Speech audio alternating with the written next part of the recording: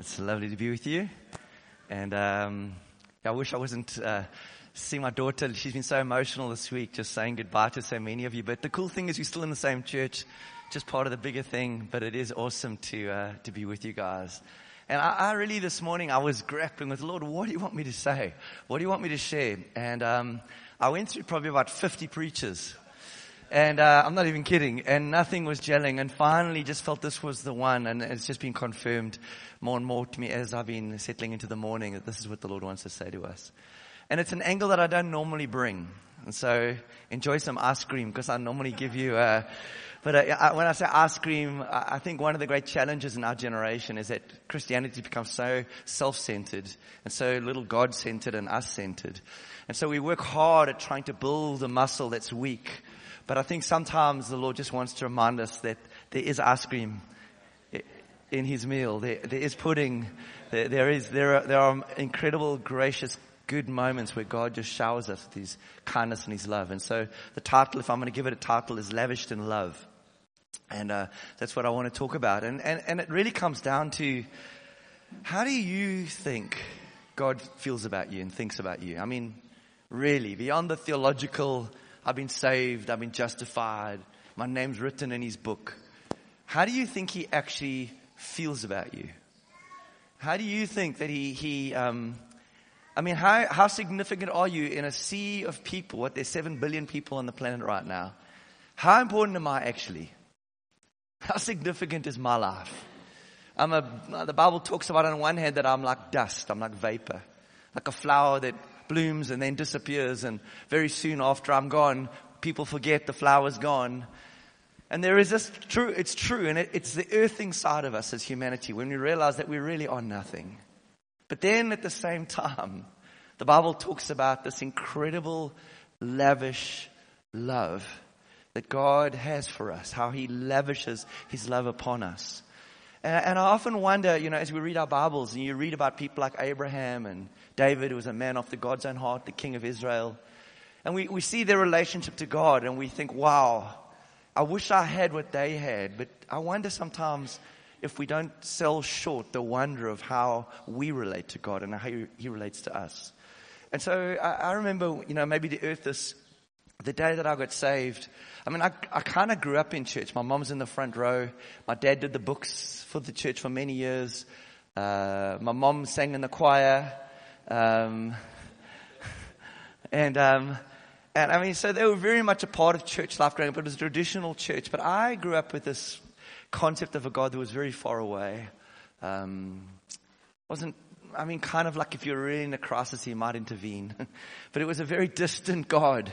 And at some point, it felt so detached from reality, this God, that I turned my back on what they tried to teach me and ended up going into Eastern religions trying to find God because I figured this Christian thing felt like it was full of hypocrisy. And it was only when I was about 19 years of age, turning probably maybe even 20, that I got invited to a church that was a bit like this. People seemed to have this relationship with God that was a little bit threatening, to be honest. Watching people clap and dance they didn't dance, they just clapped and lifted their hands. And that was I felt they were a bit weird, to be honest. But then in that meeting, hearing for the first time the gospel of Jesus Christ properly, the gospel that I was a sinner, that I had fallen short of the glory of God, that God loved me. And I remember the response that I made to the Lord. And I remember coming to the front to receive Him as my Lord and Savior. And I have to tell you, in that moment, it felt as though I was the only person He'd ever made. It felt as though every single part of His attention was entirely focused on me. And I know He's still holding all things together by the power of His word. And He knows the thoughts of every human being. He knows the beginning and the end. But in that moment for me, it felt like I was the center of His universe. And I couldn't believe it. I couldn't understand it. I couldn't understand why God would love me. Because there was nothing in me. I knew then. I kind of thought I was something, but when you really know who you are, I knew there was nothing in me that He should love me. But He did. And as a young Christian, I remember reading my Bible and realizing as I was growing in my faith that He loved me incredibly. He loved me more than, in the Old Testament we're told Well, the old concept was, love God and love your neighbor as yourself. Love your neighbor as yourself. But the New Testament takes it much further than that. The Bible doesn't say love your neighbor as yourself. It does, but it goes beyond there. In the New Testament, Jesus said, as I have loved you. So, love one another. It's like he lifts us. Like even self-love and that desire to save ourselves pales into insignificance when we see his love for us. How God feels about you and me as individuals. How 24/7 Jesus gets before the Father and cries out for you by name. Knowing exactly what's going on in your life, knowing exactly how the devil is going to go at you, in some ways putting boundaries and everything about your life, the center of his attention. For God so loved the world. And I think we read our Bibles and we miss the wonder of what we've come into in this thing called the New Covenant, this new way of relating to God. In the Old Testament, they had relationship with God. You read Moses or you read Abraham and the story of how he walked with God and God appeared to him and spoke to him and all these things happened. And it's profound and you read that, and I don't know if you, but sometimes you read and you almost wish, I wish I had that. But we miss actually what we have. We don't see what God has given us, which is far more than what they had. And the Bible tells us so many profound things, and one of them is the sense of how massively significant you are to God. And I want to read together with you in Matthew 11, verse 10 to 11. I want to just read this portion of Scripture and then just break it open, or part of it. So Jesus is appeared, and he's kind of early in his ministry, and his disciples are talking about John the Baptist. You remember the one who came before Jesus and who, pointed to Jesus. He actually baptized Jesus. He brought all of Israel to repent pretty much. And Jesus talks about him and says, this is the one about whom it is written, I will send my messenger ahead of you who'll prepare your way before you. So Jesus actually tells the disciples that John was prophesied over 700 years before he was born. He quotes from the prophet Isaiah. And in Isaiah the prophet, this is 700 years before Jesus comes to the planet. Isaiah the prophet says the Messiah is going to come.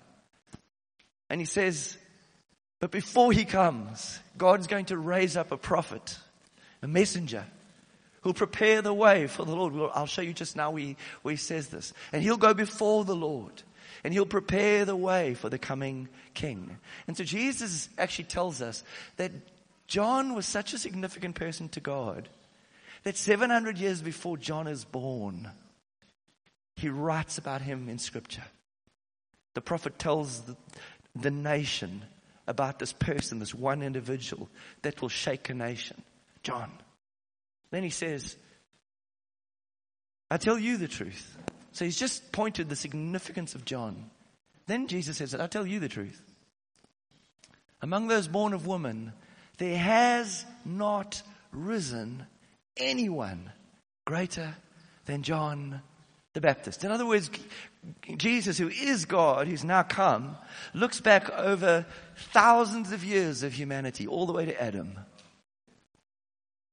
He looks at every person. He looks at Abraham. He looks at King David. He looks at Isaiah, the prophet who prophesied about John. He looks at every single Bible character you know, every person ever born, and he says, in the history of mankind, there is no one greater than John. And John, he uses the word greater. The Greek word is megas.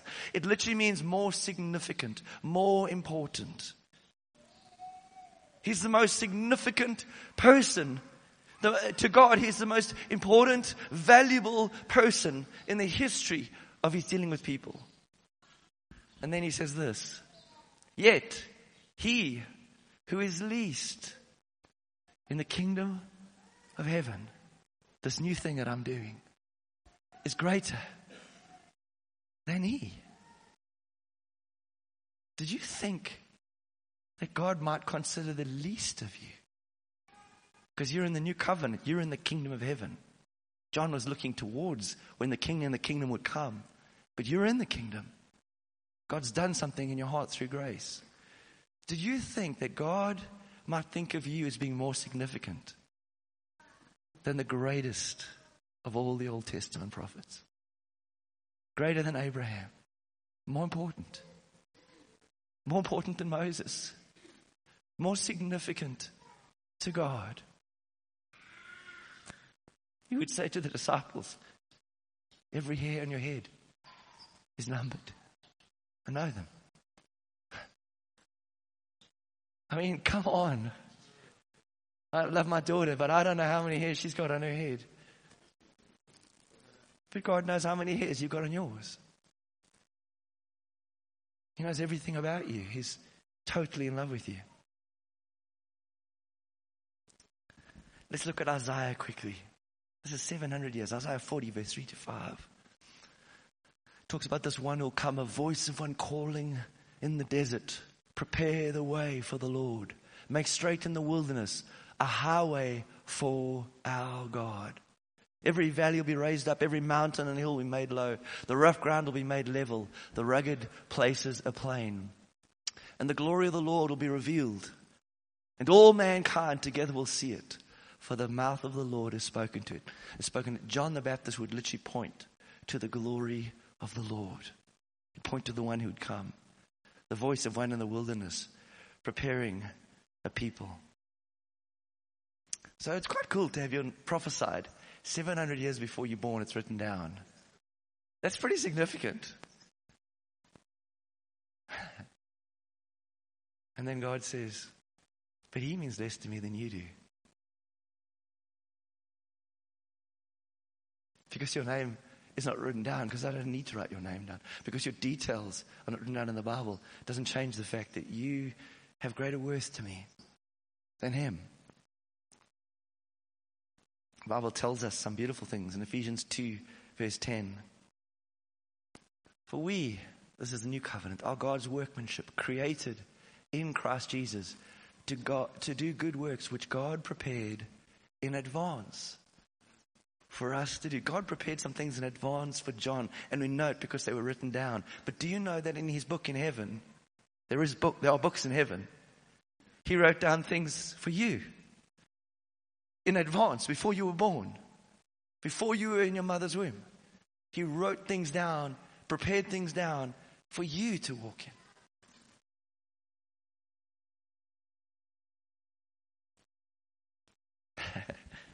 And I look at John and I just have to marvel that God would feel like it about any one of us. I mean, this guy was pretty sold out for God. And I want us to look at this because I think, we miss the wonder of grace, which is God's unmerited favor that he's given you and me. In other words, he has given us what we can never earn and never deserve. Because he's that kind of person. But John, as it came to an Old Testament guy, was pretty radical. Listen to this in Luke 1:76. His mom and dad are barren. They can't have a child. His dad gets picked by Lot to go into a place where he serves God once a year. One person goes into that place. He goes in to make sacrifices before the people. And in that place, an angel of the Lord appears to his father. And now they can't have children. And the angel says to him, you're going to have a child. It's a miracle child. And the bottom line is he doesn't believe it. There's this long story behind it. Finally, he gets struck barren. He can't speak because actually he doesn't believe. I mean, come on, how are we going to have a child at our age? But God said it. And then when the child is born, his mouth is opened and he says, and you, my child, talking to this young baby that's now been born, will be called prophet of the Most High. For you will go on before the Lord to prepare the way for him. This is a baby.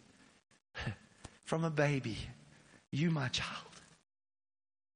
He's so significant. You're going to go before the coming of the Lord, and you will prepare the way for him. The angel of the Lord appears to his parents to tell them this.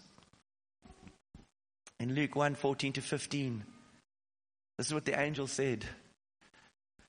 He'll be a joy and a delight to you. This is what the angel said about John. He'll be a joy and a delight to you. And many will rejoice because of his birth. For he will be great in the sight of the Lord. Many will rejoice at his birth because he's going to be a great person in the sight of God. And he was. Literally is a miraculous birth. He lives, his parents are really old, which is why they don't think, how are we going to have children our age? They've never had a child. They couldn't have children. But they're all pregnant according to the promise. And the child is born and the promise comes, the prophecy comes. And then John probably lives, funny enough, quite a hard life. The Bible tells us he lived in the desert, in the wilderness. Most likely because his mom and dad had died. So he grows up in the wilderness. And it's as though God doesn't want him corrupted by the corruption of Israel. And so he takes him out of the towns. And John grows up in the wilderness, literally under the hand of God. Like a prophet of old, literally. Grows up in the desert, in the wilderness. He's not corrupted. He's not tainted by the world. He has nothing. Literally, the clothes he wears reveals he's not at all attached or attracted to the world. He is totally devoted to God. Listen to this in Luke 1:15. And he will be, last verse, and he will be filled with the Holy Spirit, even from birth. In fact, the Bible, some translations say even from before he was born, which is a better translation. And do you remember when he was in the womb, Mary, the mother of Jesus, came to visit Elizabeth, who was his mother. And John was a baby in the womb. And when Jesus, who was in his mother's womb, was near John in his mother's womb, John was so full of the Holy Spirit in the womb that he started leaping. Because somehow he knew the Messiah, the one he would point to, was nearby. God was working on him even in the womb. As he was filled with the Holy Spirit from the womb. And you think, this is a pretty significant person. And God says, and he's nothing compared to you.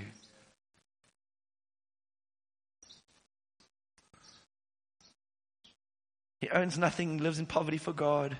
In Luke 3 verse 2,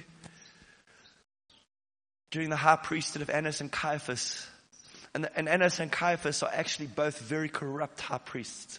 Thanks, Kim. I've actually got tissues here too, I think. Oh, look.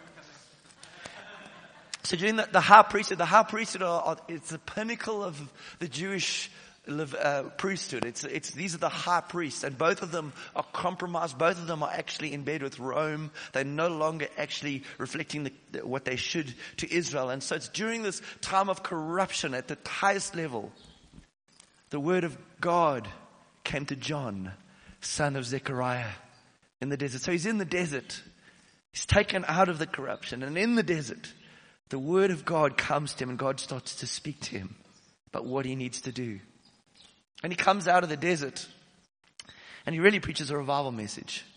Repent, for the kingdom is at hand. The king's about to come, and you're not ready for him. He's strong and he's bold. He's not scared of anyone. You're not scared of anyone. I mean, the religious leaders come to him and he just rebukes them. I mean, this is not a good way to grow your ministry.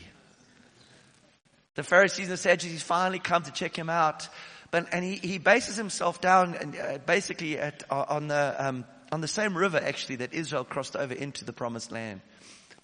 And he's based there, and all Israel comes to him. Everyone's coming to this guy. The whole nation. There's no internet, there's no media, but word gets out. Something's happening. There's somebody that's aroused. There's something on this guy. And the whole nation starts to come and visit him. And he starts baptizing them in the Jordan River. And eventually even the religious leaders are coming. And he's rebuking them because he's saying, you're corrupted. He's strong and he's bold.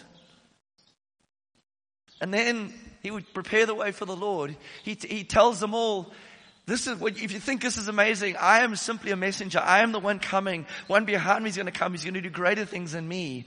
And I love, he would reveal the Messiah, Isaiah said. And so one day he's baptizing people and he looks up and there is Jesus. And he sees the Spirit of God come upon him in that moment. And he knows this is the Messiah. So, I love what he said. Listen to this. He says in Luke 3 verse 16, he says, I baptize you with water. He's talking about the one that will come. But one more powerful than I will come. The thongs of whose sandals I'm not worthy to untie. He will baptize you with the Holy Spirit and with fire. And then in John 1:29 he sees Jesus and he says, behold, the Lamb of God who takes away the sin of the world. And he reveals the one who will change the whole world. Now, this is a very significant person and a very significant prophet to God. The Bible says that he'd be he'd have the same spirit as the prophet Elijah.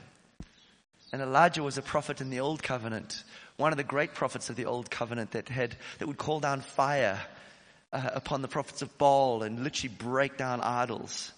And so John would be in the spirit of Elijah. But amazingly, John is braver than Elijah. Do you remember Elijah and Jezebel have this little tussle up on the hilltop, and he calls down fire and he wipes out all the prophets of Baal. And then Jezebel, the queen of Israel, says, I'm going to kill that guy because he killed my prophets. And so she hunts him down and he runs in depression. This is Elijah. Runs in depression. He wants to die. I mean, he's got pretty much the king and the queen of the nation that he's in who are trying to kill him. And he goes and he hides in a cave. And God eventually kind of has to work through him. But John, who had the same spirit on him, never ran. The Bible tells us this incredible story of how the king of Israel, this is in John 14, I won't read it, but it's in John 14, 1 to 12. The king of Israel is a man called Herod. Herod is an incredibly powerful king and a wicked king. And Herod, who's supposed to be the king of Israel, in other words, remember, this is Israel, this is the church of the Old Testament, this is the nation of God, the people of God. The king is supposed to be a beautiful reflection of how everyone should look. And this King Herod, what he does is he's corrupt, he's in bed with the Romans, and he's also actually sexually immoral. So what he does is his brother has a beautiful wife called Herodias. And he decides he wants his brother's wife. So he takes his brother's wife as his own. And he has this feast. And now his brother's wife is with him, sleeping with him. And at one point, his brother's wife's daughter's name is Selley. She starts dancing sensually before the feast. And they're basically almost worshiping him as though he's a king, as though he's God. And John, without any fear, speaks up to the king of Israel. He says, what you're doing is wrong. You're not being a good leader. You're not reflecting God to the people. You need to repent. And this is not a message that the king wants to hear. And so Salome, because she speaks to her mom Herodias, who realizes, man, she might lose some footing, gets her daughter to dance sensually. And at one point, King Herod goes, ask of me anything in my kingdom and I'll give it to you, because he's trying to impress the guests. And she says, I want the head of John the Baptist. John's already in jail because he will not back down, because he's brave and courageous. Unlike Elijah who ran, he stands. And he gets martyred. He literally has his head lopped off and brought on a platter into the dinner. And he doesn't fold, stands firm to the end, faithful to God. The greatest of all the Old Testament prophets. I love him. And you would think, the greatest of all the Old Testament prophets, that's kind of a title to carry. But when he sees Jesus, a lot of his disciples start defecting. And so everyone's like, hey, your disciples are bailing on you. Normally men are threatened and intimidated by that, but he's so godly. He says this in John 3 verse 30 about Jesus. He must become greater. I must become less. This man is so pure, he doesn't even care that he's losing fame and glory. He's been the flavor of the month, and that flavor is dying and the flame is shrinking. And he says, That is 100% how it should be, because it's not about me, it's about Jesus. I mean, this is a godly man. I don't know if there's anyone here in their own merit, their own right, that's as godly as this guy was. He gave it all for God. And then how can God say, the least of you is more valuable to me than him? I mean, you think of just the disciples. Thomas doubts, Peter denies. They want to call down fire on a village that doesn't reflect them well, or doesn't embrace them well.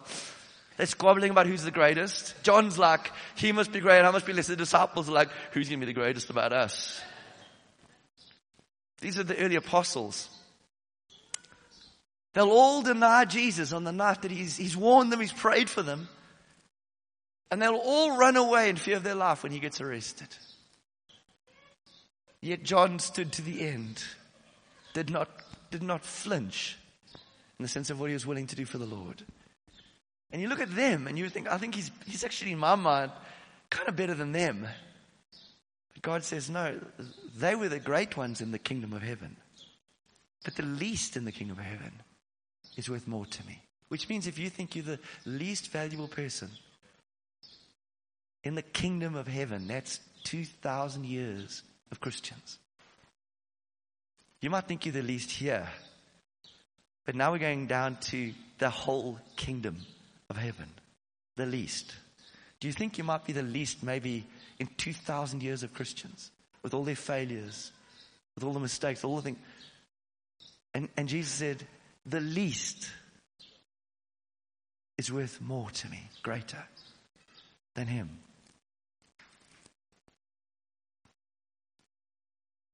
You see, you're positioned in a different relationship to God. You have a different way of relating to him, and he relates differently to you to how he did to God. John was one who was pointing towards something that Jesus was going to do. It wasn't just to Jesus. It was what God was going to do through Jesus with humans.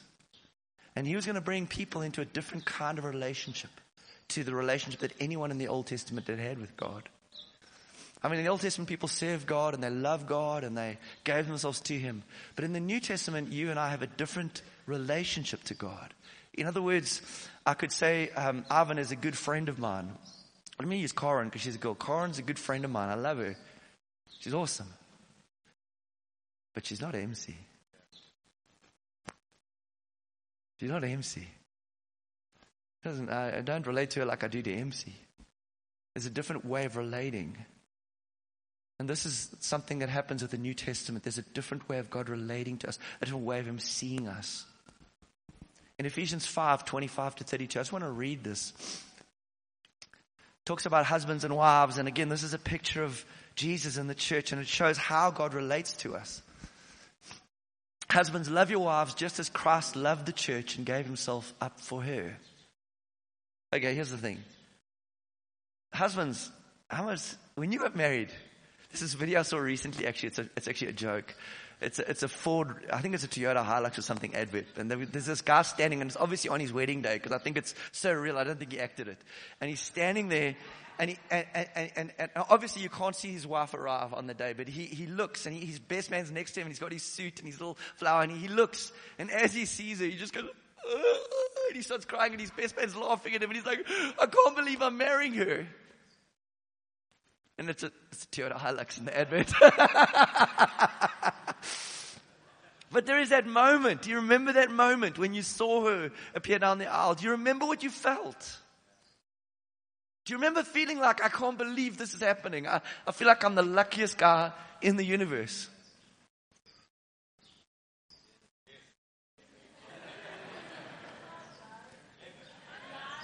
And then he says, husbands, love your wives just as Christ loved the church. And in other words, God's saying even that love isn't enough. There's a deeper love that we're to find. It's a love that goes beyond that. And if I loved MC that much when I married her, how much more then does God not love me and you? to make her holy, cleansing her by the washing with water through the word, and to present her to himself as a radiant church without stain or wrinkle or any other blemish, but holy and blameless. In the same way, husbands ought to love their wives as their own bodies. He who loves his wife loves himself. After all, no one ever hated his own body, but he feeds and cares for it, just as Christ does the church, for we are members of his body. For this reason, a man will leave his father and mother and be united to his wife, and the two will become one flesh. Then he says, this is a profound mystery. But I'm actually talking about Christ and the church. That thing we enjoy called marriage is a shadow of something that God wants to have with us. It points to something. It's a shadow of the real. This love that we have is a shadow of the relationship that God has with us. In other words, the marriage is the shadow. The relationship to God is the real thing. The marriage will be for this world and this life, and when we die, it's over. But forever, we're married to God through Christ Jesus. We're married to Christ. And John tells us this in John 3:29. Listen to this. John's talking. This is the same John we were looking at just now, the one who is least, worth less than the least in the kingdom of God. And his disciples are talking to him about, how things are going. And he basically says this: the bride belongs to the bridegroom. How many of you know that you are called the bride of Christ? In other words, that shadow, that picture. And then he says, the friend who attends the bridegroom waits and listens for him and is full of joy when he hears the bridegroom's voice. That joy is mine, and it is now complete. John tells us that his relationship is different to Jesus, to how yours is. Because he's the best man at the wedding. And the best man at the wedding is there for his friend. But the moment is really not about him and his friend, the one who he's standing by, the one who he's pointing towards. The joy that he feels when he hears the bride's voice. He says, actually, my relationship is different to your relationship because you're the bride. And so actually, he loves you different to how he loves me. He sees me differently to how he sees you. I'm the friend of the groom. In fact, every Old Testament prophet was a friend of the groom. But you're the bride. You're the beloved. You're the one they looked at through the ages, longing to see the coming Messiah. And he came after that. They longed for it, but they didn't have it. But you got the fullness of it. Because God chose when you would be born. God chose when he would create you. God birthed you. He said the times allotted to us were portioned before we were born. God chose that you would be born when you were born. And that you would come into a new covenant. That you would be called the bride of Christ. And on that wedding day, you have a different relationship to God. To Moses, to Abraham, to David, to John. They'll be at the party, but you're the center of it. So when you pray, do you think maybe he listens? When you worship, do you think it maybe moves his heart?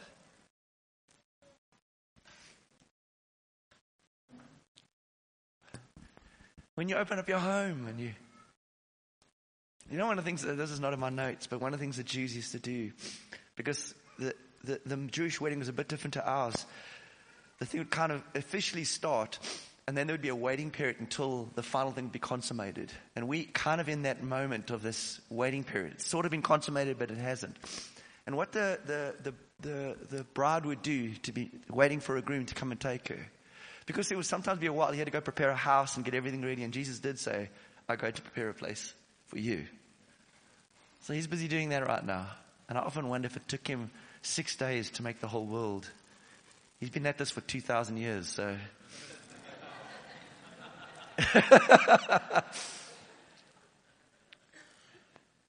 And then the wife, the lady, there was the betrothed, would put a candle in a window. And every night, you can imagine, you can't date. You wait. There's no dating.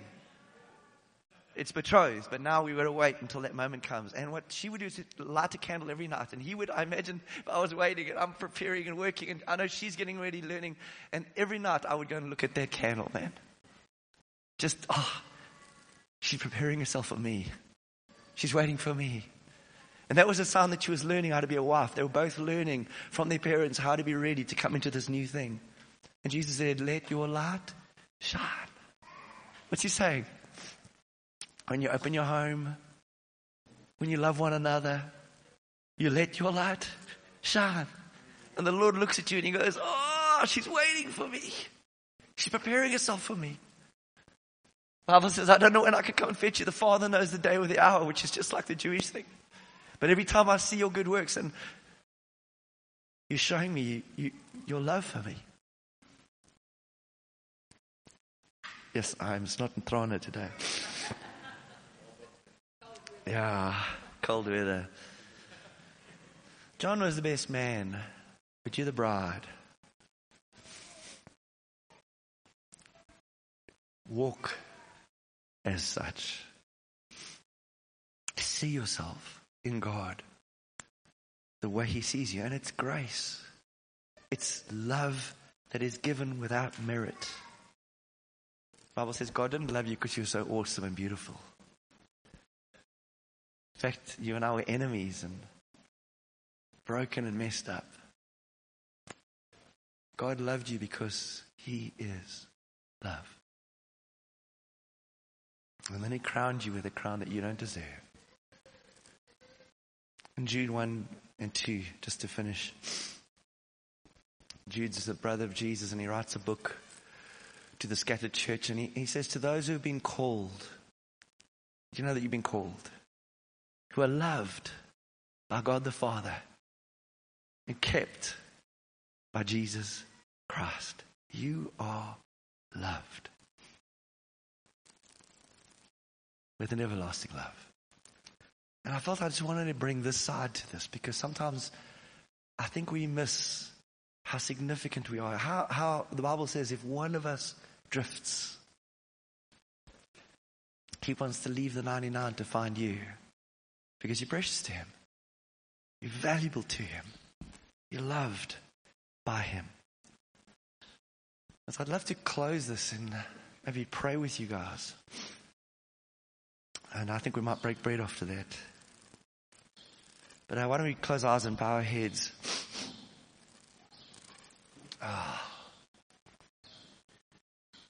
One of the amazing things about God is the Bible says that he is love. And the word used in the Bible is not an English word, it's translated, but the word used speaks of a love that is given without expectation. It's given without being earned. It's a love that comes. It's given freely as a gift. The Bible tells us that every human being on planet Earth has actually been unfaithful to God. We should have been born and devoted to him from the day of our birth. But all of us have been unfaithful. In some ways, we've prostituted ourselves with the world. There was actually a prophet in the Old Testament called Hosea. And God told him, marry a prostitute wife. Hard for a Jewish man to do, righteous man. And she failed him over and over and over again. But God said, I want to use you as a picture of how I am with people. And all of us have been the prostitute. All of us have loved things more than we've loved him. But God so loved the world. And if you're here today, God loves you. God wants to be in a deep, deep love relationship with you. He wants to forgive you of everything you've done. He wants to wash you and cleanse you. He wants to set you apart for himself. He wants to be with you forever. But you need to choose. Just like we are asked, will you marry me? And there's a response that needs to be made. And in some ways, God is reaching out through the whole Bible, through me today, and saying, will you marry me? Will you be my beloved? Will you be the object of my affection? For I have loved you with an everlasting love. Before I created the world, I knew you. I knew you by name. I wove you together in your mother's womb. I breathed life into you. Will you choose me? And if you've never ever done that, if you've never given yourself to him, you need to do that, because if you choose to not accept his offer, you then are separated from the one who loves you for eternity. Because we have to choose. And if you're here and you've never chosen him and you're saying, God, I choose you today. Yes, Lord, please forgive me for what I've done. Please bring me into your beloved. I want to be in that relationship with you. Then with every head bowed, every eye closed, would you respond by lifting your hand and saying, yeah, that's me. Jesus, please accept me. I want to know you. I belong to you. I want to spend forever with you. Is there anyone today? I wasn't sure if there were any people that didn't know him. But I always want to give people a chance, because God loves you. And in some ways gets on his knee and says, will you? And you can choose to walk away. It's your right. He won't force you. But he does love you. All right. And then I want to pray for us. Lord, I pray where the devil sometimes comes and lies to us about how you feel about us. Lies to us about how you pray for us night and day. Lies to us about how we are loved with an everlasting love. Father, that you loved us so much in Christ Jesus, that you came and died on a cross and shed your blood so that we could be with you forever, God. Father, I pray for everyone here today, that they would learn how to walk with you as one who's in a greater place than John was, a greater place than Moses was, a greater place than King David was, that they would know the love of God that surpasses understanding, that they would know this love completely, God, that they would walk with it over them as a banner. One of the scriptures says, his banner over me is love. That they would know like they know, that, Lord, every hair on their head is numbered. Every part about them. That you are for them. And you want to be with them for eternity. And I pray for them, Lord, that they, like that young virgin bride who's waiting for her groom, would keep themselves pure for you. And that they would, in this place, let their light shine, knowing that everything they do moves your heart, God, because you see everything. There's nothing hidden from your sight. I think we're going to break bread now, and we're going to worship after. But here's the thing about breaking bread. Can we get that out? Breaking bread there's many things that we can learn about God through it. But one of them is actually the picture of a wedding, a bride. When a couple get married,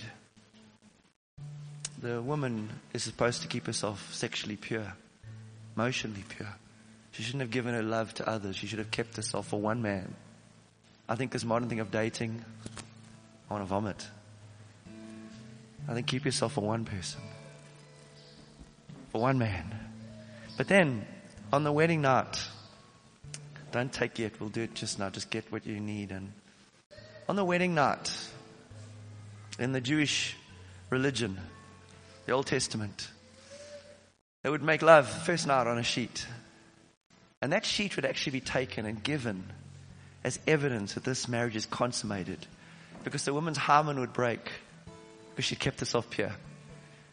And blood would be spilled on the sheet.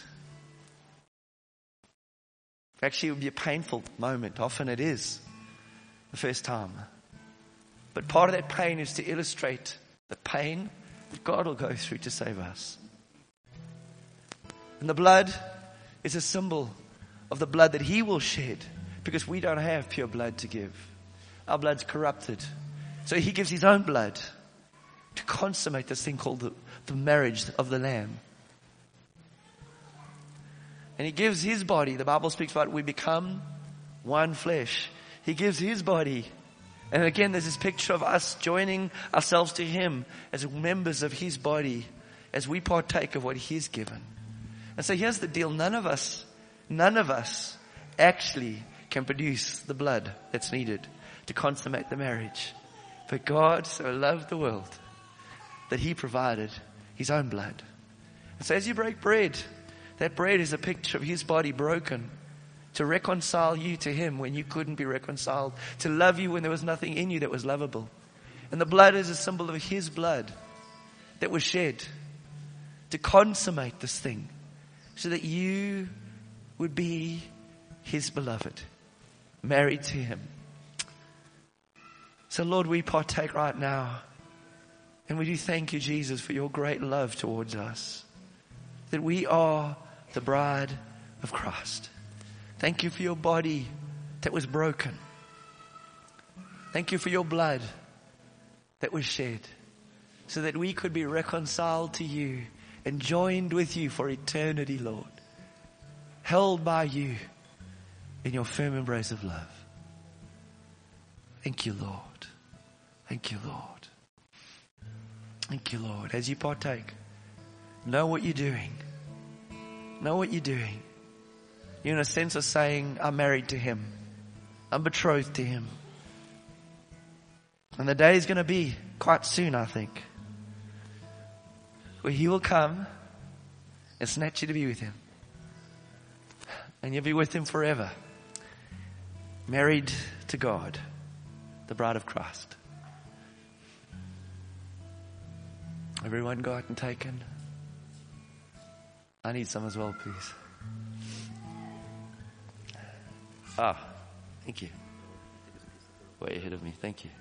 Thank you. Thank you. Why don't we stand together? Lord, thank you for your love. The writers of the Bible talk about it being beyond human understanding. A love that goes beyond time and space. A love that goes beyond our ability to even fully comprehend. That you have loved us with an everlasting love. That before you made the world, you loved us. Knowing who we would be. Knowing how you'd create us. Thank you that the least here is greater than the greatest of the Old Testament. And Lord, that we can come and worship you in a response and say, Lord, we love you. We love you for your kindness, your mercy, your grace that you've shown us. We love you that you've seated us with you in heavenly places, in places we do not deserve. That we will one day rule and reign with you, God, even though there's nothing in us that should earn that place. But you gave it all so that we could have it all. And so we love you, God. Let's just finish with one song. And I want to ask you to worship him. Worship him, man. Tell him you love him. Tell him how amazing he is, because he is. This is the love of God. Let's do that now.